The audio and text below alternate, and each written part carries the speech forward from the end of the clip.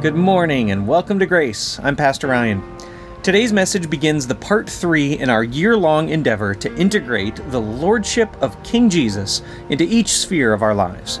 For this series, we will be addressing how the Word of God instructs us to follow Jesus' rule within marriage. Thanks for listening today as we lay some of the necessary groundwork in our comprehension and obedience to our Lord's design for marriage. When I was in junior high, I tried out for the basketball team, and I had been playing basketball with my buddies at recess ever since 5th grade. My dad would have me out after school in the driveway, and my sister and I battling. And so having gained a little bit of confidence to play the game, I thought I knew it all. And then I went to junior high school, or not junior high, it was JV basketball. The coach over in Florence was a guy named Tom Beck. I don't know if I should even mention his name in case anybody knows him. That dude made us run and run and run. We were some of the most well-conditioned, tired basketball players you will ever see. And I remember on something like the first or the second practice, there was a realization that the way in which we had gone about playing at recess was not going to fly with Tom as the coach. He had a completely different plan in mind for how to get us to play as a team. In fact, the star player at recess, a guy named Jeff, got cut. And I remember that as soon as the coach cuts the best player because he's not following instructions, the rest of us kind of ready to take orders after that. See, up until this point, we had thought we figured out how to play. The rules at recess were completely different than the rules at JV. If you were going to find out who the best player was, well, it was largely the one who kept the ball to himself for the most time. And then for the rest of us, that seemed to work fine. Of course, you would have others who were being underdeveloped. It wasn't like we were playing any championship games at recess, but we had come to an understanding. You knew how to divide up the teams. Whatever team Jeff was on was the team that was going to win. And if you were going to beat them, you really had to work together as a team. Tom wasn't having any of that. See, he was the coach. He had a design in mind for how you're not going to play as a superstar. You're not going to play with whatever is accepted amongst the kids at recess. We're not going to just do it the easiest way we've always done it. And we certainly, you made this clear, certainly weren't going to elevate one player exalted above all the rest. We had to learn how to play as a team. I want you to know God has a design in the way in which we live with one another. We have been in a series through this year that is seeking to unpack last year's theme, which was King Jesus. Do you remember that from 2022? That was our theme, King Jesus. Every sermon, every series circled around that theme. And this year, 2023, we've sought to look at our lives as in the way in which we can divide them up from the smallest personal discipleship that you would do with Jesus and yourself, all the way down to the widest reach we can have in international missions. And we want to ask the question, how is King Jesus and his authority coming to bear to explain to us how we should live? And so we've been through missions. That was this summer. We covered our own relationship within our community with our neighbors. That was this past spring. And through the month of November, we're going to be looking at the smallest circle of interaction that you have with someone else, and that's in your marriage. Husbands and wives, men and women, how has God designed our roles so that we function in the way that brings Him the glory? We need to know that beginning into this series, we're going to encounter a lot of friction with the world. So I would already anticipate that there may be some friction here as well. You all have, myself included, grown up in a world that has sought to define roles for husbands and wives, roles for men and women. In fact, the definition of marriage itself under the assault of cultural glory, that we need a reformation in how we think. And so that reformation for us is going to come from God's Word. And through this series, here's what I want to ask of you. I want you to watch for every Sunday, this Sunday starting and everyone following, I want you to watch for the authority of the King. That's what I want you to watch for. Because not only has God given us the truth of the design for what a marriage should look like, He's actually modeled it in the person of Jesus Christ, which might seem surprising to you because Jesus was never what? Married. Yeah, Jesus was never married. So how in the world could God not only give the design but also model this form of relationship even though our Savior himself was never married? That's what I want you to watch for. How the authority of Jesus Christ is what we will lean and rely on to give definition for your obedience as a husband and your obedience as a wife. Now, if you're not married, you still need to come to church. Actually, what I would ask of you, you will see as we begin this series with some necessary foundation this morning, you'll see that there is a correspondence that can be found in how we relate to one another, even though you're not married, that can also be seen as modeled through Jesus. But more than that, listen, the foundation of our society rests on the bedrock of a marriage, on the institution of marriage, on the covenant of marriage. That is what human society rests upon. In fact, the very first relationship outside of the human in relating to God was when God brought the woman to the man and presenting her to him, joined them so that they are no longer two, but they are now one flesh. That is the foundation of human society. And so we're entering into some extremely important territory. For our entire study, we are going to be found in the book of Ephesians. If you have your Bibles, let me invite you to turn there with me.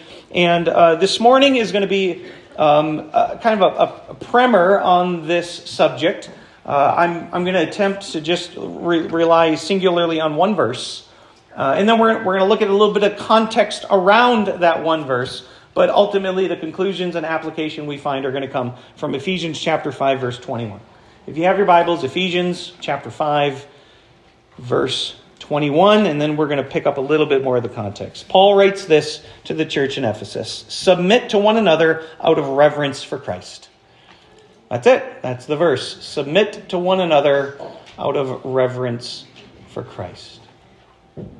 In our unpacking of this, we're going to first of all look back in chapter 5, then we're going to look forward into chapter 5, and then we're going to look right at the verse itself. So just to start out by looking back, you don't catch this in English. In fact, if your Bible says submit, it's actually doing its best to give you an English gloss of what is a Greek participle, but it's a participle found in a series of participles, 5 in fact, that are all flowing from one single thought.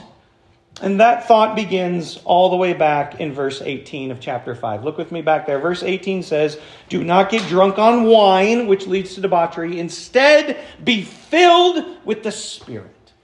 Be filled with the Spirit. The word that Paul gives here for us, for Spirit filling, is given in a continual sense. It means that you and I are going to have to return to this again and again and again and again. It's different than the baptism of the Spirit, which is a one-time event that locks you into the family of God and the promises of God. But the filling is something that you and I need every day. We need it every day. How long will your car run without gas? So where do you find yourself again? Quick Trip is what I heard. That's right. Yeah. I like to think of our spiritual lives in our depravity somewhat like leaky buckets. A bucket that's got holes in the bottom of it, and that we are ever in our conforming to the likeness of Christ, trying to patch those holes. So you start out in your Christian journey pretty leaky. Hopefully, as you mature in Christ, you don't leak quite as much, but here's the truth. You're going to continue to battle against the flesh and against the devil and against the world, and you will need to return to being filled again. Meaning, in fact, if you look with me in the text, the contrast here is drunkenness, right? Don't get drunk on wine, because what does wine do to the human? It controls them, does it not? Yeah. Alcohol controls them, so they're no longer in control of their faculties. That's what it means to be filled. It means to be controlled by the Spirit. You and I need to learn to be controlled by the Spirit. And then Paul, as soon as he starts off with that concept, you be filled, be controlled by the Holy Spirit, he gives 5 participles. These participles are, commentators will sometimes ask, are these means or results? Like, are these the ways in which you get filled, or are these the result of being filled? Almost unanimously, there's agreement that we're not talking about means here. This is the result of somebody who is filled. And so, if you look with me, what does it mean to be filled? Well, in verse 19, speak to one another with psalms, hymns, and spiritual songs. That only Spirit-filled people do that.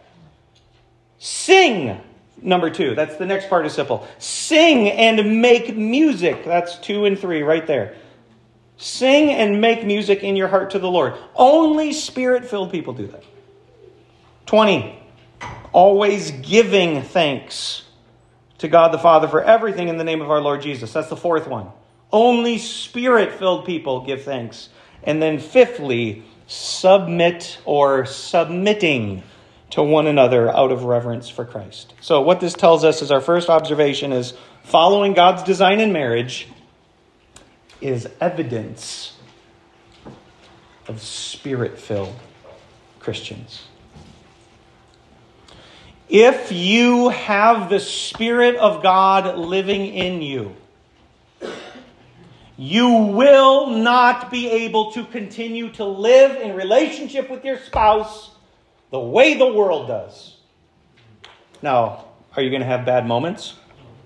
I've heard some grumbled amens on that one. Yeah. Are you going to have some arguments? Are you going to have some times of lapse in decision, in giving in to sinful behaviors? Is that going to happen? Yeah, that's going to happen. But if you're a Christian, you can't continue there. You can't continue there. You can't live there. In fact, you cannot allow the world's concept of marriage to define your relationship, because the Spirit of God will not permit it. If you are Spirit-filled, then you will have to return once more to saying, Lord, what is your design for marriage? What is it that you would have me do? How can I best model your will and therefore your glory in my relationship with my spouse? That's only what Spirit-filled people do. Now, as I have if I had Emily here, I think it's like, I just got myself in trouble now. 18 years? 19 years? Shoot. We'll pretend it's 19. Let's pretend it's 19. I think it is 19 years. I'm so far off my notes right now, you guys, on this illustration. Here's where I was going with it. I was going to say that I'm getting better. That's what I was going to say. And I feel like I've dug myself a little hole in trying to do that this morning. Here's, as I'm turning shades of red, what I'm trying to say. I don't think I was hitting base hits every day living with my wife. I think I was striking out sometimes. I do think I was. But I think that as God has been a greater influence in my life, as my heart continues to be shaped according to truth, I think I'm starting to figure it out more. I think I am.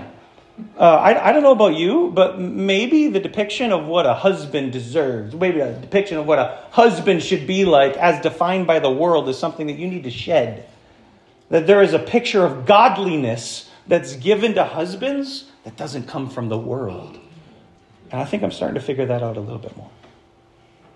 So, as we've looked at this verse 21, submit to one another out of reverence for Christ, we need to know that this is following in a line of participles that define how the Spirit is revealed in the life of a Christian, or perhaps how he's absent. The warning would be, and pay attention to the warning, if God's design for marriage does not strike a chord with your soul, you may not have the Holy Spirit ruling in your life. It still may be yourself in charge there. In which case, we would love to talk to you about what it means to give your life to Jesus. Secondly, verse 21 of chapter 5 is going to lead into a triism of relationships. So you'll see the very next verse now. In fact, if you have a heading in your Bible, mine says wives and husbands, that this is going to follow three headings: wives and husbands, chapter 6, children and parents, and chapter 6, verse 5, slaves and masters. That what the Apostle Paul does is, as soon as he begins with this foundation of submitting to one another out of reverence for Christ, he's now going to talk about what that mutual submission looks like. You might struggle with this. And part of that is because of the language that's used here. But you cannot begin a conversation about husbands and wives outside of the context of verse 21. Because generally speaking, many in the church have taught wives need to, look at verse 22, wives need to, men, what's it say? Wives need to.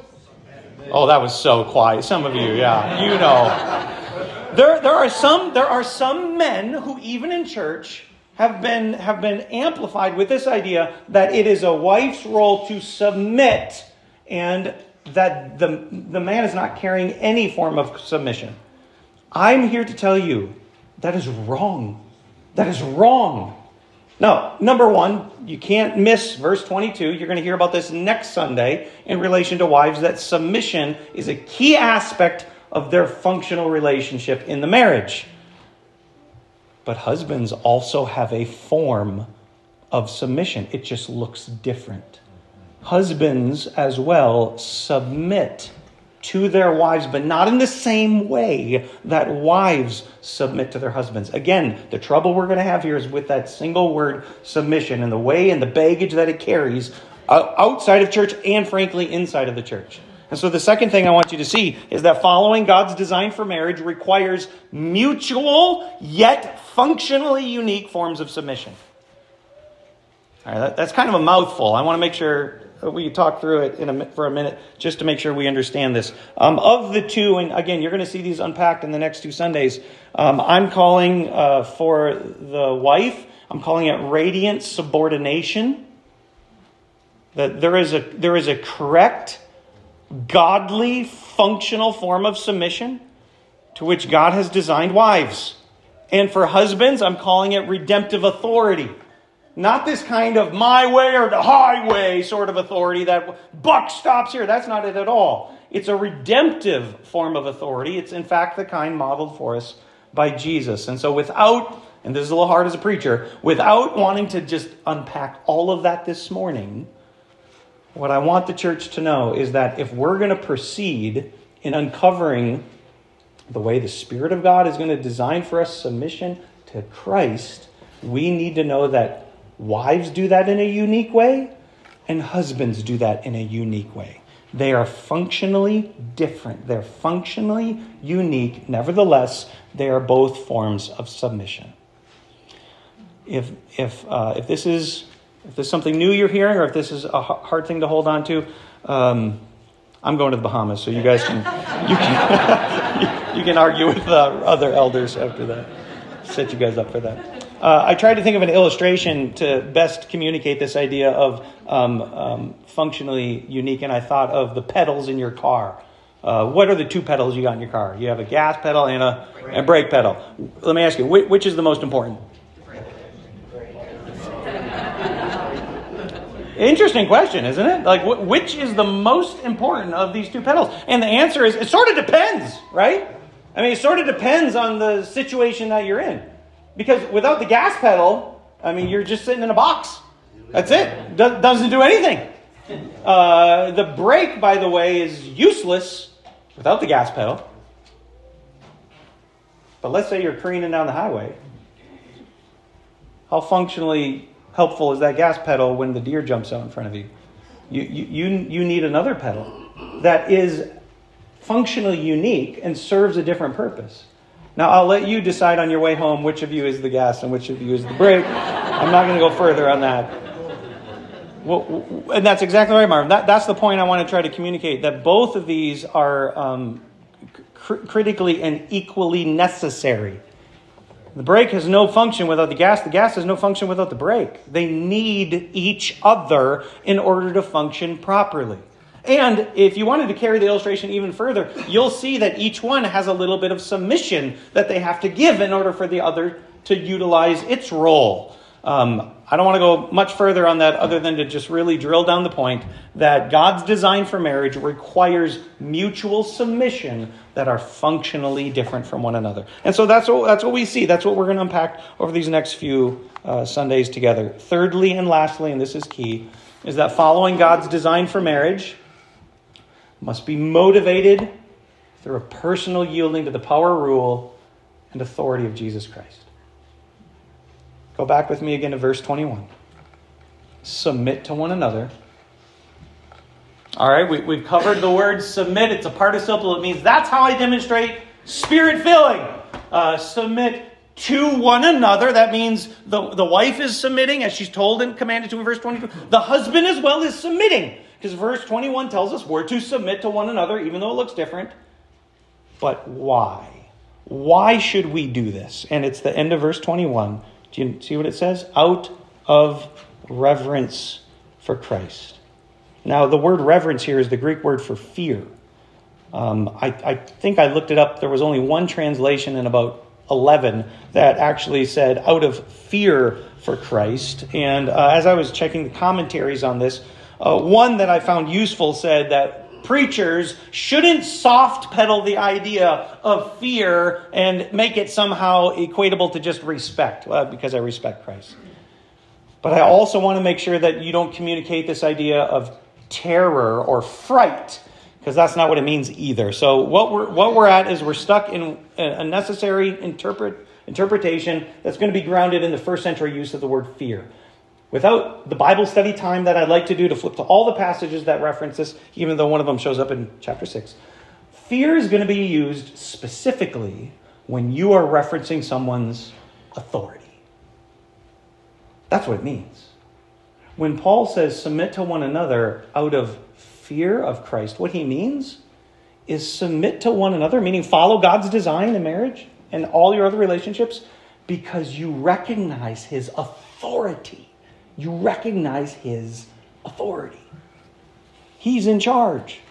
And if he's in charge, then you need to do what he says.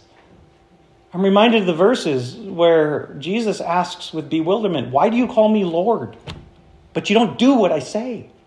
This may be one of the primest examples that you could come to in the Bible where you could almost have God giving you the answer, because I said so. Have you ever tried that as a parent, right? Go do this. Why? Because I said so. That's it. That's all the more reason that you need to know it. That, for you and I, needs to be enough for this. When it comes to marriage, that needs to be enough. We submit to one another because he said so. That's it. Now, I want to make sure, as much as I think you're tracking with me on that, I don't want this to be the kind of thing where you're like, fine, I will, all right, fine. Wrong. That's not it's the heart that matters through this. It's the heart that matters. And so I listed it here as a personal yielding. It's a personal yielding.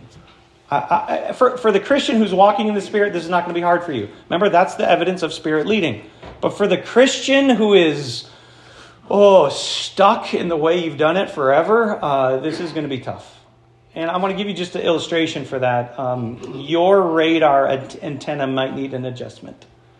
The other day I was traveling north on 95 and I was listening to a radio station, kind of jamming along with the music. And as I kept going north, I started to hear... started to lose the station, right? I'm losing my reception. How's your reception right now with the Spirit of God in your life? How keenly are you aware of what God is speaking to you for how you should live? Because some of us might need to just tune the dial a little bit. Make sure that the antenna's tuned properly. Because if you miss it, he's speaking, if you miss it, you will find yourself living outside of God's design for marriage. And I don't have to spend the time this morning for you and I to find agreement on how vastly depraved our world has become on marriage. So don't think that there is some protection that you've got that's not requiring you to check your dial. You live in the cacophony of bad advice. You live over the abundance of bad radio stations that are going to tell you the wrong information. You got to tune in to the Holy Spirit. And that's my primary application for us today. Tune your heart. Tune your heart to the Spirit's control in your marriage and embrace God's designed role for you because you honor Jesus' authority. That's a mouthful, but that's it. And so part of my challenge to you as we're starting into this series, and that's all it is today. We're just starting. This is like the end of my message, which about on time for where we normally. That as we walk forward into this, you will find yourself frustrated if you are not listening and seeking to follow where the Spirit would confirm truth in your heart. And so tune your heart. Tune your heart. Because God's designed it. God's the one in charge. Tom Beck was the guy in charge of our team, and we had our own way of doing things. And so I want to give you just a couple of warnings. Be very careful with your own cultural convictions. Right? Over at Recess, we had our own way of doing things. We were happy with that. It worked fine for us. Everybody knew, give Jeff the ball, we're going to have a good time, then we'll go and study math. But that's not how it works when the coach is in charge. So be very careful with what the culture is telling you. Secondly, be very careful settling in your marriage for what is easiest. This may be the biggest one for Christians today. I have no doubt you and your spouse have come to a place where you guys are we're fine. We get along. We're going to make it to the end. All right. Awesome. That's what it was. Those were the vows that you gave, right? When you got married? We're going to make it. No, we all know that there's friction and challenges there. And so be very careful settling in your marriage outside of something God has greater for you. Wives, there is an amazing blessing to be found in your relationship with the Father as you learn to submit to your husband. Husbands, there is an amazing blessing to be found in God's giftedness for your function in the home as you learn to give yourself up for your bride. Not sitting there asking her to make you a sandwich or flipping the remote control, watching the game, but sacrificing for her. There's amazing blessings to be seen in that. But I'll tell you what, it's a lot easier. It's a lot easier just to make it through the day. So be very careful with that. Lastly, be careful that you are not defining your roles according to your own lordship. That's what we had in JV. Jeff came back, actually. The coach let him back on the team. Thankfully, we were all really glad that Jeff came back. But Jeff had to yield his own glory, his own familiarity with the game. He had to stop doing it just the way he wanted to do it. He had to listen to the coach. And Christian, that's what you need to do as well. Jesus' kingship, Jesus' authority has come to teach us the right way to build our society on this foundational covenantal institution. Let's go there together. Amen? Let's pray.